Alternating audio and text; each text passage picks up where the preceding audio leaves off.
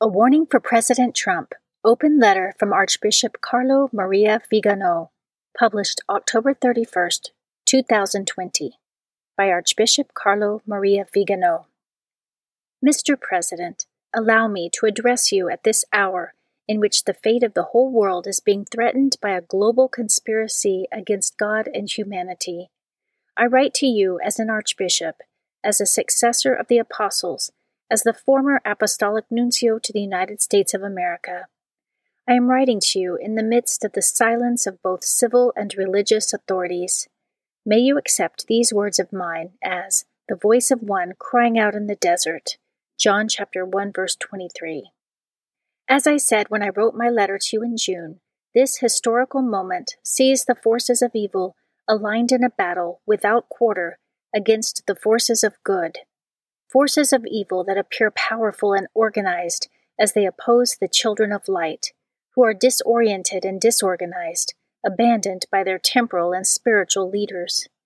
Daily we sense the attacks multiplying of those who want to destroy the very basis of society, the natural family, respect for human life, love of country, freedom of education and business. We see heads of nations and religious leaders pandering to this suicide of Western culture and its Christian soul, while the fundamental rights of citizens and believers are denied in the name of a health emergency that is revealing itself more and more fully as instrumental to the establishment of an inhuman, faceless tyranny. A global plan called the Great Reset is underway. Its architect is a global elite that wants to subdue all of humanity, imposing coercive measures with which to drastically limit individual freedoms and those of entire populations. In several nations, this plan has already been approved and financed. In others, it is still in an early stage. Behind the world leaders who are the accomplices and executors of this infernal project, there are unscrupulous characters who finance the World Economic Forum and Event 201, promoting their agenda. The purpose of the Great Reset is the imposition of a health dictatorship aiming at the imposition of liberticidal measures, hidden behind tempting promises of ensuring a universal income and canceling individual debt. The price of these concessions from the International Monetary Fund will be the renunciation of private property and adherence to a program of vaccination against COVID-19 and COVID-21 promoted by Bill Gates with the collaboration of the main pharmaceutical groups. Beyond the enormous economic interests that motivate the promoters of the Great Reset, the imposition of the vaccination will be accompanied by the requirement of a health passport and a digital ID, with the consequent contact tracing of the population of the entire world. Those who do not accept these measures will be confined in detention camps or placed under house arrest, and all their assets will be confiscated. Mr. President, I imagine that you are already aware that in some countries, the Great Reset will be activated between the end of this year and the first trimester of 2021. For this purpose, further lockdowns are planned, which will be officially justified by a supposed second and third wave of the pandemic. You are well aware of the means that have been deployed to sow panic and legitimize draconian limitations on individual liberties, artfully provoking a worldwide economic crisis. In the intentions of its architects, this crisis will serve to make the recourse of nations to the Great Reset irreversible, thereby giving the final blow to a world whose existence and very memory they want to completely cancel. But this world, Mr. President, includes people, affections, institutions, faith, culture, traditions, and ideals. People and values that do not act like automatons, who do not obey like machines, because they are endowed with a soul and a heart, because they are tied together by a spiritual bond that draws its strength from above, from that God that our adversaries want to challenge, just as Lucifer did at the beginning of time with his known servium. Many people, as we well know, are annoyed by this reference to the clash between good and evil and the use of apocalyptic overtones, which according to them exasperates spirits and sharpens divisions. It is not surprising that the enemy is angered at being discovered, just when he believes he has reached the citadel he seeks to conquer undisturbed. What is surprising, however, is that there is no one to sound the alarm. The reaction of the deep state to those who denounce its plan is broken and incoherent, but understandable. Just when the complicity of the mainstream media had succeeded in making the transition to the New World Order almost painless and unnoticed, all sorts of deceptions, scandals, and crimes are coming to light. Until a few months ago, it was easy to smear as conspiracy theorists those who denounced these terrible plans, which we now see being carried out down to the smallest detail. No one, up until last February, would ever have thought that, in all of our cities, citizens would be arrested simply for wanting to walk down the street, to breathe, to want to keep their business open, to want to go to church on Sunday. Yet now it is happening all over the world, even in picture postcard Italy, that many Americans consider to be a small enchanted country with its ancient monuments, its churches, its charming cities, its characteristic villages. And while the politicians are barricaded inside their palaces, promulgating decrees like Persian satraps, businesses are failing, shops are closing, and people are prevented from living, traveling, working, and praying. The disastrous psychological consequences of this operation are already being seen, beginning with the suicides of desperate entrepreneurs and of our children, segregated from friends and classmates, told to follow their classes while sitting at home alone in front of a computer. In sacred scripture, St. Paul speaks to us of the one who opposes the manifestation of the mystery of iniquity, the kathekon, 2 Thessalonians chapter 2, verses 6 through 7.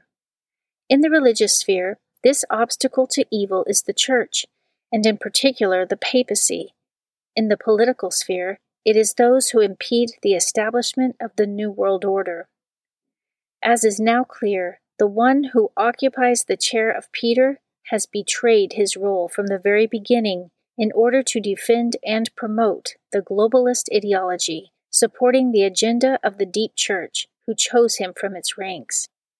Mr. President, you have clearly stated that you want to defend the nation, one nation under God, fundamental liberties and non-negotiable values that are denied and fought against today.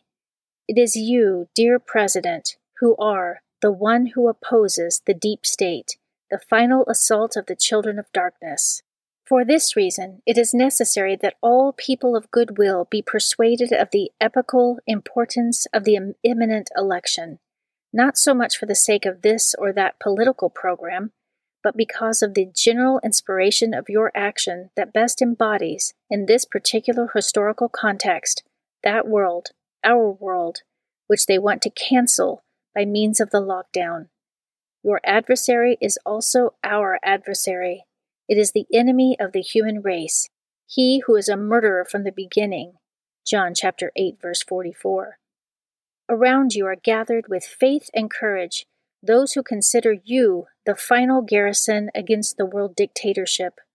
The alternative is to vote for a person who is manipulated by the deep state, gravely compromised by scandals and corruptions, who will do to the United States what Jorge Maria Bergoglio is doing to the Church.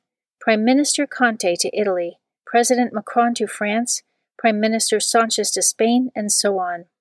The blackmailable nature of Joe Biden, just like that of the prelate of the Vatican's, quote, magic circle, will expose him to be used unscrupulously, allowing illegitimate powers to interfere in both domestic policies as well as international balances. It is obvious that those who manipulate him already have someone worse than him ready, with whom they will replace him as soon as the opportunity arises. And yet, in the midst of this bleak picture, this apparently unstoppable advance of the invisible enemy, an element of hope emerges. The adversary does not know how to love, and it does not understand that it is not enough to assure a universal income or to cancel mortgages in order to subjugate the masses and convince them to be branded like cattle. This people, which for too long has endured the abuses of a hateful and tyrannical power, is rediscovering that it has a soul. It is understanding that it is not willing to exchange its freedom for the homogenization and cancellation of its identity. It is beginning to understand the value of familial and social ties, of the bonds of faith and culture that unite honest people. This great reset is destined to fail because those who planned it do not understand that there are still people ready to take to the streets to defend their rights, to protect their loved ones, to give a future to their children and grandchildren. The leveling inhumanity of the globalist project will shatter miserably in the face of the firm and courageous opposition of the children of light. The enemy has Satan on its side, he who only knows how to hate. But on our side, we have the Lord Almighty, the God of armies, arrayed for battle, and the most holy Virgin, who will crush the head of the ancient serpent. If God is for us, who can be against us? Romans chapter 8, verse 31. Mr. President, you are well aware that, in this crucial hour, the United States of America is considered the defending wall against which the war declared by the advocates of globalism has been unleashed. Place your trust in the Lord, strengthened by the words of the Apostle Paul. I can do all things in him who strengthens me. Philippians chapter 4, verse 13. To be an instrument of divine providence is a great responsibility, for which you will certainly receive all the graces of state that you need, since they are being fervently implored for you by the many people who support you with their prayers. With this heavenly hope and the assurance of my prayer for you, for the First Lady, and for your collaborators, with all my heart I send you my blessing. God bless the United States of America. Signed, Carlo Maria Vigano, titular Archbishop of Ulpiana, former Apostolic Nuncio to the United States of America.